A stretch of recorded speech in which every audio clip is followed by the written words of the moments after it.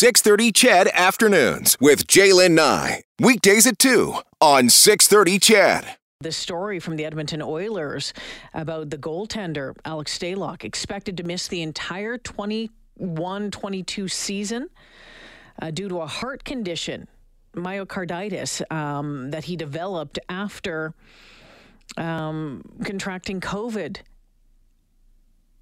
a while back. So he's going to miss the entire season. Scary stuff right there. And you know what? Every day I hear from you on the text line, some of you wondering why people won't get a COVID-19 vaccine. And I hear from some of you about the reasons why you won't get one. Well, an Alberta doctor has been asking his patients if they've received it, and if not, why? He wrote an op-ed in the Edmonton Journal about it. Dr. Monty Ghosh joins me this afternoon. Doctor, welcome to the show. Thanks for having me here. All right, so give me an idea. Tell me what you're seeing when you're meeting with your patients, what you're hearing. So, interestingly enough, I'm not a primary care physician, and I work in internal medicine and addiction. So we're not usually the ones who give out the vaccination exemptions, but because patients are struggling to get the vaccination exemption from the family physicians, are coming to us. And the College of Family Physicians and Surgeons, or Physicians and Surgeons, has given us strict guidelines in terms of who to administer the vaccine to, and we've made it very clear to them that there's a limited exemption list that exists out there. Tell me, before we continue, I wanted to ask you about that, because I've been reading more about it, that the people who actually really do qualify under vaccine exemption are very, very few and far between. Who would qualify under that exemption? So people who have very bad reactions to the first vaccine, or they have potential anaphylaxis, such as like a very severe allergy, so to speak, to the vaccine. And people who have like myocarditis, for example, as well, would be those individuals. All right. So when you're asking, you take the opportunity to say, "Hey, have you got the vaccine or not?" And if they say no, obviously as a doctor, you always want to educate your patients or guide your patients and give them the best medical advice. So what are you hearing about the reason why those who haven't been vaccinated haven't been vaccinated?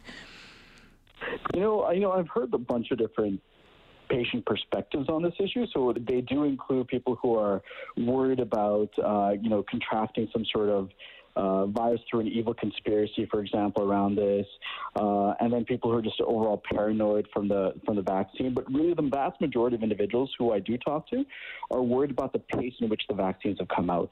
They're worried about the technology aspect of it, and my job is to reassure them that the technology is actually okay. That this has been studied for over 40 years. It is only being implemented now, and they've only industrialized it now. But really, it's been around for a long time, and I try to sort of ease their fears of the vaccine. Many of them are waiting for the Johnson & Johnson vaccine and other forms of vaccines. But I try to re-encourage them that this is you need to get the vaccine now. And many people are banking on the fact that there will be herd immunity, or what they think might be herd immunity. So they feel that if enough of the population is vaccinated with the Moderna vaccine, with the Pfizer vaccine, that they'll be okay and they'll be able to survive normally in society without the vaccine. But as you've read in the op-ed, it's many of us in the medical field are thinking that's not going to be the case. All right, let's expand on that. So, the title of the op-ed is "It's not a matter of if you'll get COVID, but when you'll get COVID." And what you're suggesting is that, it might be best to control the symptoms or, the possible outcome than it is to just take your chance. Exactly, yeah. And that's the thing. We know that COVID's going to become endemic in our society. Right now we're in a pandemic phase, but eventually COVID will be part of our day-to-day lives, no matter where we are in the world, much like the common cold. And much like the common cold, most people get it 2 to 3 times a year. Many of us feel that COVID will be much the same. We'll probably get it 2 to 3 times a year. So it's really not a matter of if you'll get COVID, but when. And exactly as you have mentioned it, we want to be sure to reduce the severity of that. And one way to reduce the severity is to get vaccinated, is to have your vaccines on board so that you can mount a proper immune response that won't be detrimental and that you can fight off the fight off the virus. Yeah, and I think that's one of the things that, again, you know what, Doctor, I think communication around COVID has been a real challenge, and I'm sure that every day you're hearing this as well. I mean, with the changing goalposts almost on do this, don't do this, but it happens as we're learning more about something as we go along, as things change, right? And so that has been a real challenge.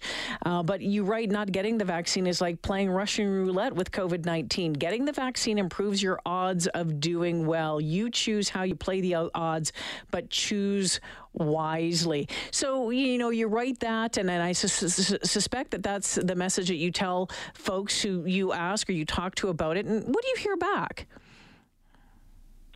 It's mixed feelings. I think a lot of people are very set in their ways about the COVID vaccine, but they feel that they're immune to COVID for whatever reason already, and it's my job to tell them that they're not. This is coming. They will get it, and they just need to be prepared.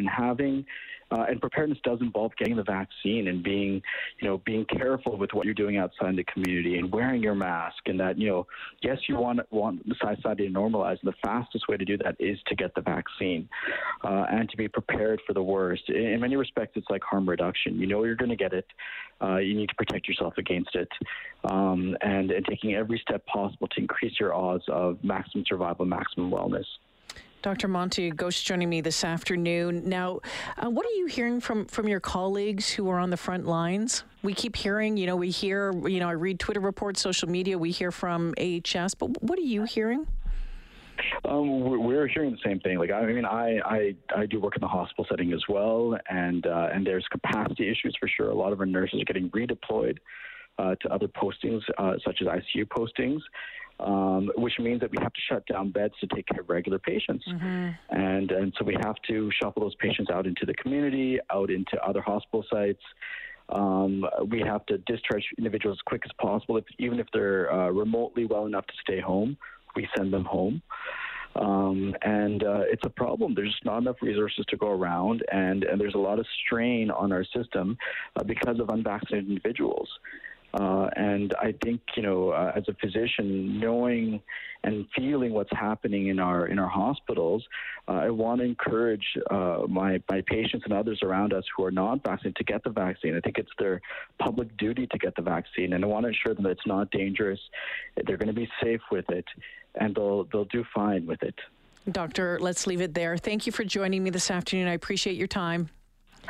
Thank you so much. Thanks for having me on the call. Yeah, take care now. Dr. Monty Ghosh joining me this afternoon. You can read his op-ed in the Edmonton Journal today. It is interesting, and I'm always fascinated to hear why or why not people are getting or not getting the vaccine.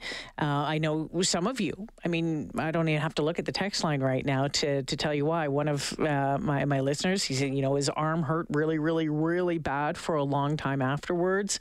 I know other people, again, waiting for Johnson & Johnson, other people saying, hey, you know what, I'm just not sure of the science just yet. But the doctors, saying, hey, you know what, the majority of doctors, you heard about the Physicians and Surgeons Organization saying, hey, you know what, there are some out there that are spreading misinformation, and they've had their hands slapped on that. But an interesting article, and I do think it's fascinating as well with the vaccine exemption. From everything that I have read and everything that I have been told and have had conversations with, and you heard the good doctor say, there are very, very, very few people that would fall under that exemption. And we do know that some people are trying to find them wherever. In fact, I know someone personally who is desperately trying to find one.